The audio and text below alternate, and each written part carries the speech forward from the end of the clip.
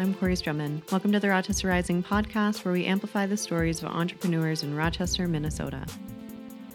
Thank you for spending some time with us today to learn more about small business and the culture of entrepreneurship in Rochester.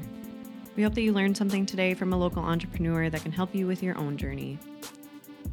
Rochester Rising is a part of Collider, a Rochester-based nonprofit that activates, connects, and empowers early-stage entrepreneurs in our community.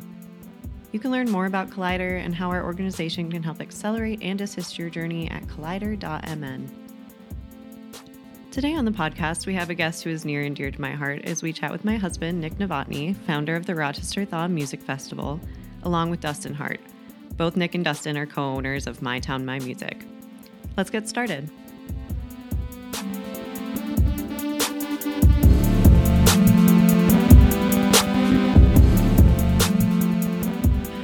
Nick, Dustin, thank you so much for being on the show with me today. Thank you for having us. Hello.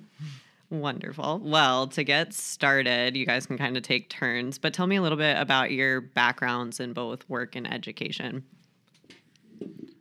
So I went to school at St. Mary's, and I got a music business and technology degree, and then I worked in IT for a while, and then stopped doing that, and then ended up now I make beer for a living, and then also do music stuff. Very nice. Dustin? Yeah, I went to school up in Alexandria, Minnesota for graphic design, and ended up coming down to Rochester when my wife took a job at Mayo, and started working for Corporate Web Services here in town, and am now the art director there. Jumped in with the music scene about 5 years ago, and still trying to figure that one out. Very cool. Well, Dustin, you mentioned what brought you to Rochester, which was your wife's job. Nick, what initially brought you here? And then what mutually would you say keeps you around? I came up here for a job at the clinic like everybody else. That lasted all of a year and 3 months. And that's when I left the clinic and started working at Little Thistle. And what's kind of kept me around is the people that are here, and work at the brewery is good, and the fun stuff you get to do with music here. So Sweet. How about you, Dustin? What would you say keeps you in Rochester? Well, like I said, when my wife and I and our other partner Johnny started My Town, My Music a while back, that was kind of our way of reaching out and branching out and meeting new people and making new friends. And I'd say that's the biggest thing that's going to keep me here is we found this community that's really supportive, and I really enjoy being a part of that. Yeah. Dustin, I'll stick with you for the moment. What would you say kind of initially sparked your interest in music, and at what point did you kind of want to work in it in a way?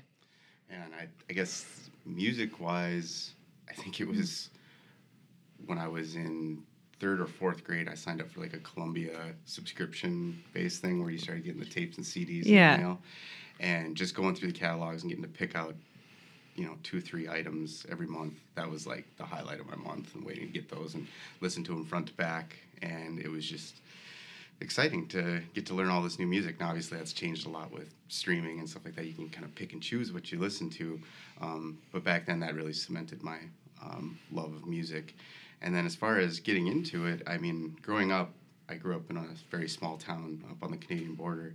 And so we didn't have like a music venue or a music scene or anything like that. Sure. It was maybe a street dance once a year that you'd go to and catch a live band playing covers. But when I came to Rochester, that was something I was really excited about. I was thinking, there was all these shows that were going to be happening in town, and I didn't actually see a lot of them, but it seemed like it was on the tail end of when some of those were happening at like Whiskey Bones or Wicked Moose and stuff like that. Sure. So enjoyed going to those, and that kind of sparked my interest in thinking I could maybe do something like that and put on my own shows, and that kind of timed out right as Whiskey Bones and Wicked Moose and some of those places started going out of business. So. Sure. Well, Nick, obviously you had an early interest in music since you decided to go to college for it. What would you say kind of initially sparked your interest in it and then pushed you to create a festival? Yeah, it was always something that, like, growing up was something that we could do. Like, I started playing violin in 2nd grade, and then started playing saxophone after that, and somewhere in the middle picked up drums along the way. And then in high school was like in a band, did that whole thing, and then started playing shows from that, and that kind of started putting my head in a place of like, do I want to try and work in music and go that route? And so when it came to going to college, that's where I was looking at programs for like recording studio tech and live sound kind of stuff, and landed at St. Mary's, where my program was like a mix of technology and business. So that was kind of the kind of committing into that. Mm-hmm. And then from there, while at St. Mary's, I worked on campus with kind of doing live sound and events, and then worked for Midwest Music Fest as a part of their education committee for a couple of years, and started kind of seeing, and this is kind of when Midwest was full steam ahead at that point, and so they were pretty well established, and so seeing an event like that kind of got the gears turning in my head. And then when I moved here, there was there were some festivals. There was like Hambone Music Festival, there was like Foster Fest, the Jazz Fest was a thing. But there wasn't kind of the same kind of setup that like Midwest had with like a multi-venue thing. So when I had moved here, I had looked into like an outdoor event out at like Oxbow initially, and it was like, so this is like getting to 2019 where the first one happened. This was like a whole mess of years of like kicking things around and trying to figure out, can this happen here? Mm-hmm. It just took a while to figure it out and make it make sense. For sure. Dustin, can you tell us a little bit about the history of My Town, what year it started, and kind of its journey up until the last couple of years? Yeah. So My Town, My Music, we launched July 13th, 2017 with a little launch party with Mike Munson at the Jive Mill. And love it. Yeah, and that was a fun. It was our first sellout. Right? Yeah. It was like 50 of our friends basically coming out to support us and being there for that. And yeah, the idea behind it was obviously just to get to see more live music. Selfishly, we thought we could kind of bring that here and then enjoy it ourselves. Mm-hmm. And so my wife and I, and then Johnny Yukis, we started talking and brainstorming, and we basically did about a year's worth of research before that launch party, going around talking to anybody that would tell us anything about how music events worked in town. And it took a lot of research and time, and then we kind of settled on this idea of building a website where the community could feel like they're a part of it by answering survey questions and stuff on who they wanted to see, or even becoming a member where they get discounts on tickets and things like that. Sure. In exchange for a monthly membership fee, which then we just turn around and take that money and would put it right into the show. So it would help us bankroll some of the things like artist deposits and production deposits and things like that we started realizing really quickly were expensive. So that was kind of our idea on trying to get the entire community involved. And we always like that model, like the Current has. Sure. That membership, be a part of something. It kind of makes you feel like you're helping to support and grow that. And we thought that was a sustainable approach to putting on concerts in town. And it really took off in the first couple of years. Before COVID, I guess, but yeah, before that we had a nice run of sellouts. People were coming to the shows. We were kind of finding our niche in that like mid-level, not necessarily Mayo Civic Center size, but also, still in the 300-400 range. Sure. So, we're kind of finding our sweet spot there, and then we had a really good summer lined up, and then COVID hit, and so then we had to kind of reshuffle the deck a little bit, and we were kind of looking around and thinking about what we were going to do and how we wanted to approach this all when we came out of it. And we started realizing that, life situations had started to change. We both, Johnny and his family, they have kids, and my wife Becky and I, we have a kid. So we were realizing time is becoming a little harder to find. And so we were like, okay, we need to find somebody to help us with this. And we had worked with Nick on the Thaw Festival before, just on a much smaller scale, just handling things like tickets and stuff like that. But we knew how organized and how driven he was, and so we reached out to him about becoming a part of My Town, My Music, and we kind of realized that we have similar visions and are our skill sets definitely balance each other out a little bit. And so it was kind of a natural fit, and being able to help him out with Thaw is something that we really enjoy. And then him becoming a part owner of My Town and helping us with booking and event planning and stuff like that has been huge. So it's been a nice marriage of convenience there. Yeah, absolutely. Before you back away from the mic, can I ask you kind of what were some of the major challenges that you guys faced while initially getting My Town started? And correct me if I'm wrong, but it is a side hustle for everybody involved. Yes, okay. For sure. Yeah. Both Johnny and I work at CWS and Becky's at Mayo, so this is a nights and weekends thing for us. And yeah, when it first started out, probably our biggest hurdle was the lack of venues. There just really wasn't any venues anymore. There was a few bars that had some setups, but most of them weren't going to be willing to shut down and let us sell tickets for an event and kick out all their regulars. So that was a huge hurdle. We had to just find spaces we could use. We did things like use the green open area in by the fairgrounds. Sure. Otherwise, we'd even rent out the art center and throw a stage in there, and we'd find places to make it work, but it was always difficult because when you start doing that and you're hiring in all the production, you're bringing in a stage, lights, sound, everything, your costs basically double. And so not having that venue there that could supply the stage, lights, and sound, and you're just doing the booking and the marketing and the event management side of it, it can be a lot of work. So when we started seeing some places like that start to open, we immediately jumped on them and started trying to work with them as quickly as we could. Yeah, absolutely. Nick, how would you say that Throwing the Thaw has changed since joining the My Town team? The event is significantly bigger than it was the first year, and then what was supposed to be the second year. The first year in 2019 happened with one stage and 7 bands, and then year 2 was teed up to be 2 stages with 15 bands, and now after coming out of the pandemic, we had talked about how to.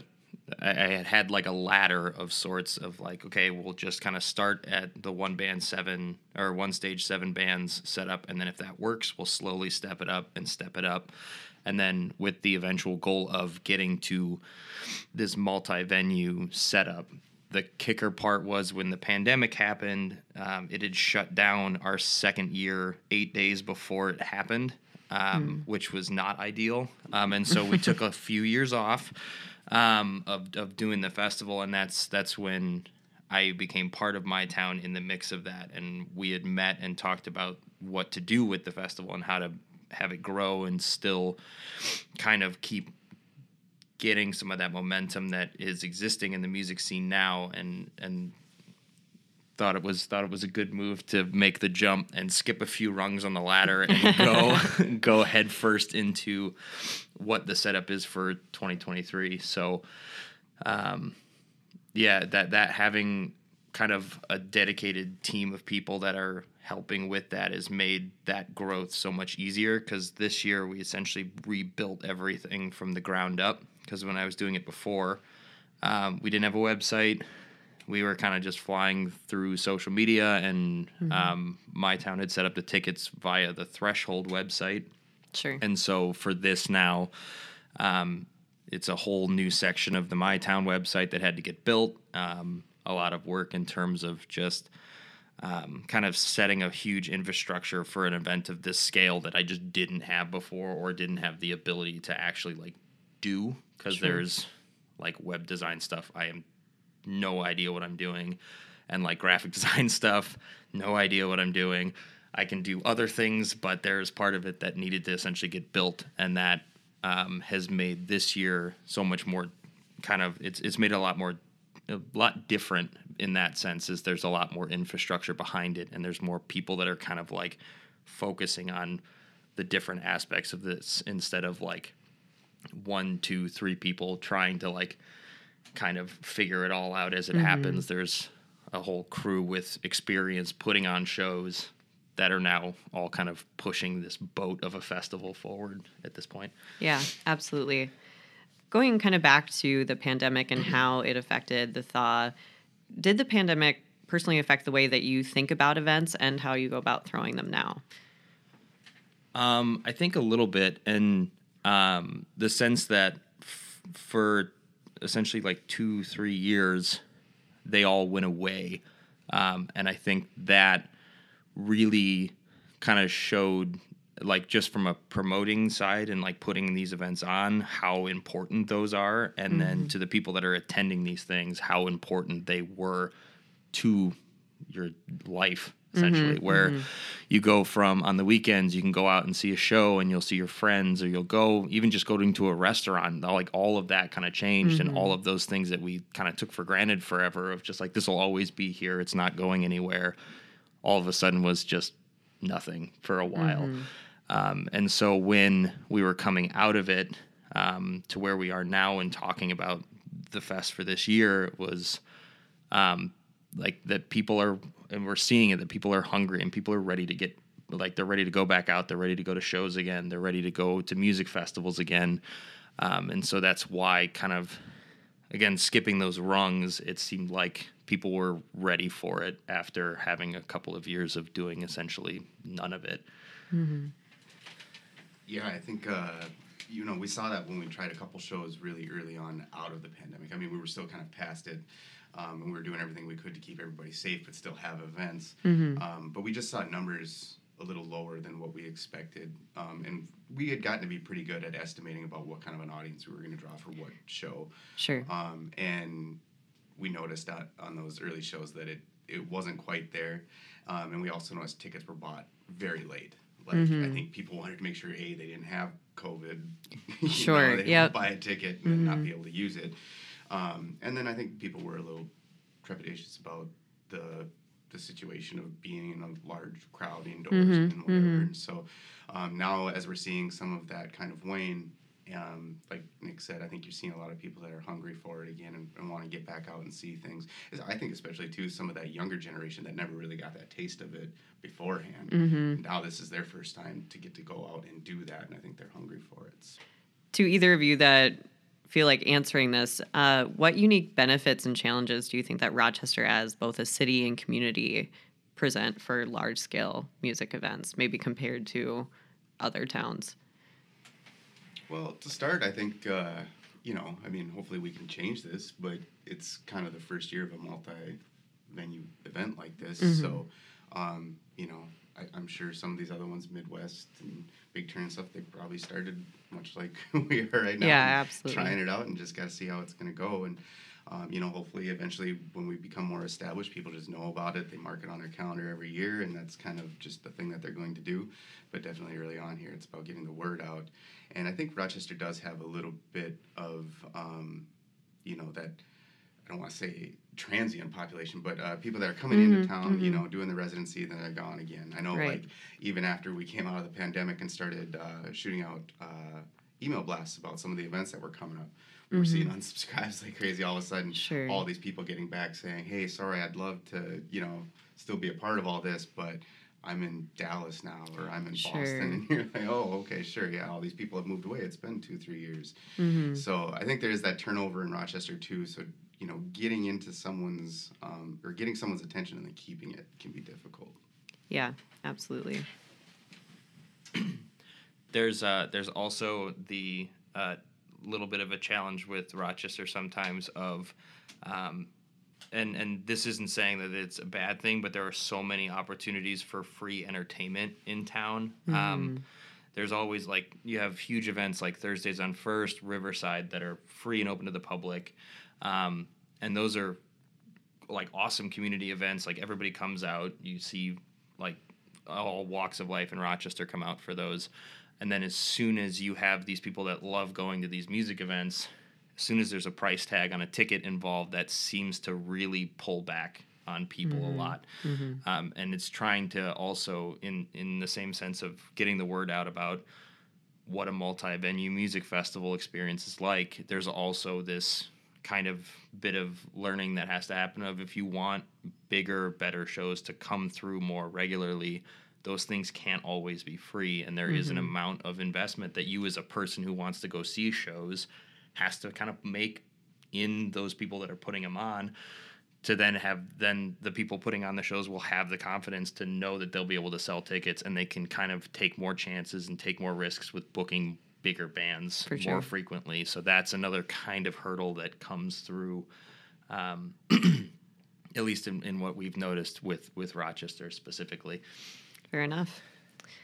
What would you say are some big benchmarks that you think make a festival or show successful? I think like there's kind of two sides of it. There is the bottom line of the bottom line. Like, you want to be able to throw events, and you need to have them not just lose money.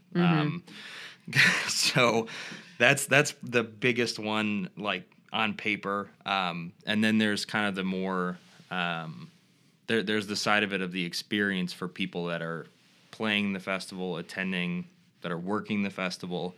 Back when the first year the festival happened, the reason it happened at the scale it did was mainly how can we go and build an event at a scale that can make sure that the people that are working are having a good time, well, even though they're working, and the people that are attending are having a great time at a show, and they have all the things that they need to make sure they have a good experience. Same with bands. How do you set them up so not only they come in and they feel comfortable in a space, they have everything they need to perform, but then also the performance itself, like they have an active audience that is into the show. So it's trying to find that kind of way to balance all aspects of a show. And sometimes one or the other gets kind of missed or overlooked at some points. I've played a lot of festivals and worked a lot of festivals, and so I know what I love about playing them, and I know what I don't love about playing them, and it's trying to keep all of those different kind of players in mind when it comes to the actual event itself. So when we were going through and making a bunch of plans for this year, it was like, all right, how are we going to make this awesome for the production team that's coming in and running all of these stages? What resources do we need to have for bands to make sure that they can come in and be ready to rip an awesome set? And then what do we need to have available for the people that have paid for a ticket and are coming to attend this festival? What kind of amenities do we need to have available or more accessible for those people too, so they're not lost looking for something that they want or that they need? It's trying to just make sure you cover all your bases at that point and and you're never going to make everybody happy, but try and make everybody happy that's coming through to do this thing. Absolutely. Well, what do you both find most rewarding about your work, both with My Town and with the Thaw? I think the rewarding part is once the show starts, not that there isn't like enjoyment in the build up to it, but it's a lot of work to put on events like this. And it all kind of pays off once that first note hits. I feel like, at least personally, that's where my head's at. Like, once that first note hits and you have people that are enjoying the music, you have somebody up on stage who's just killing it, and everyone's kind of like getting into that groove of a show, and then you can kind of just like stand there at the back of the room and you can just like see it all happening in front of you. That's where it's like, oh, this is cool. This is something special. And so that's what I'm looking forward to, like 5 p.m. on Fest Day. All the stages are rolling, and you can just walk down Broadway, and you can hear music coming from 3 different places at once.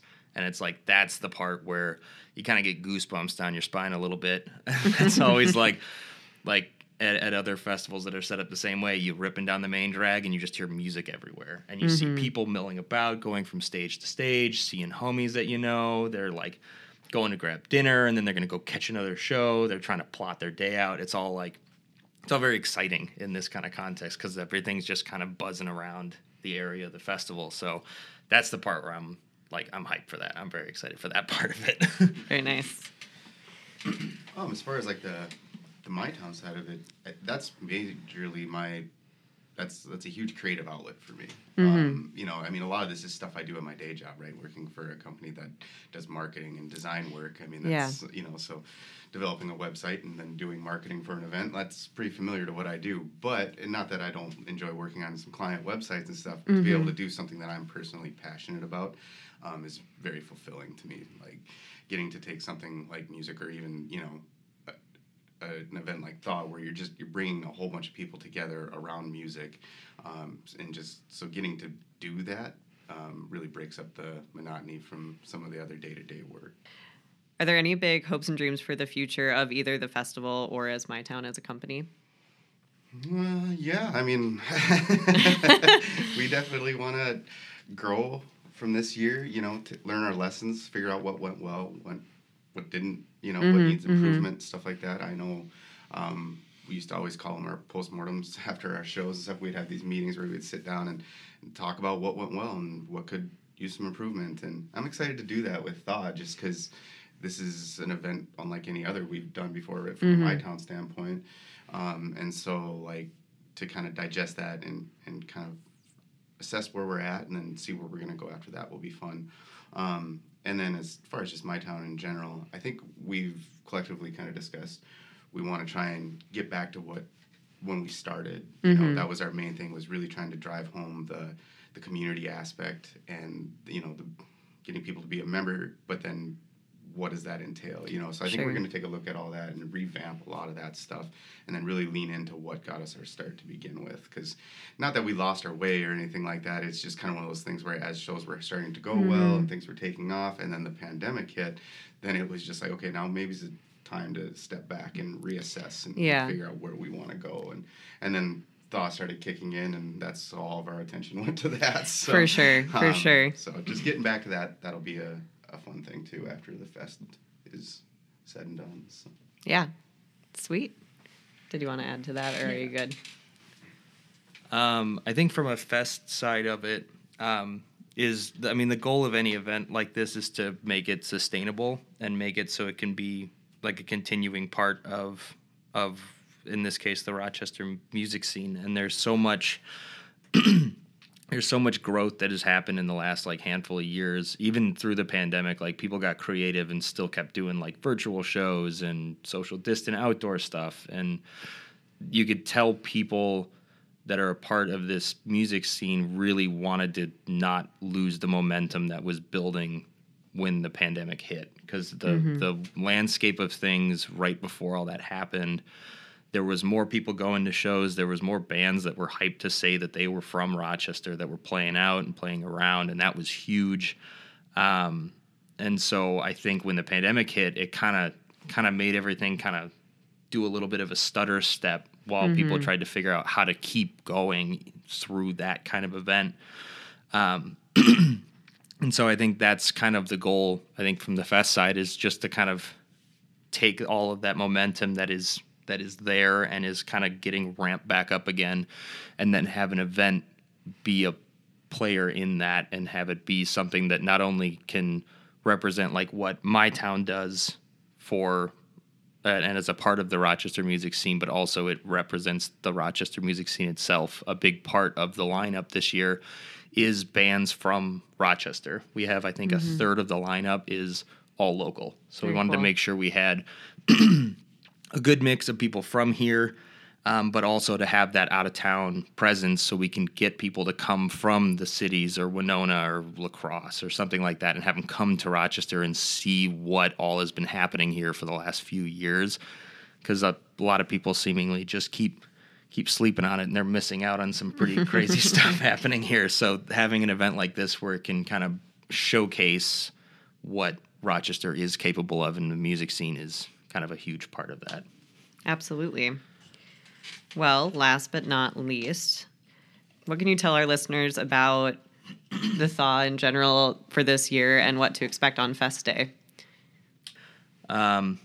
Expect a good time. You have 6 venues, 30 bands. It's one big party. That's what we've been rolling with this whole time. And that's what it's going to be. Do your homework beforehand. Take a look at the schedule. Kind of plan your day out. If you want to get the party started early, get into town on Friday night, and we'll have a pre-party at Thesis the day before.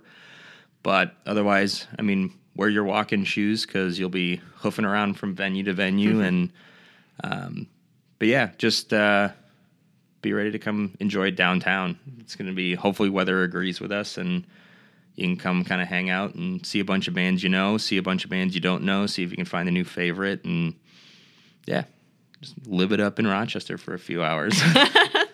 Excellent. Well, thank you both so much for being on with me today. I really appreciate it. Thanks for having us. Thank you. Absolutely.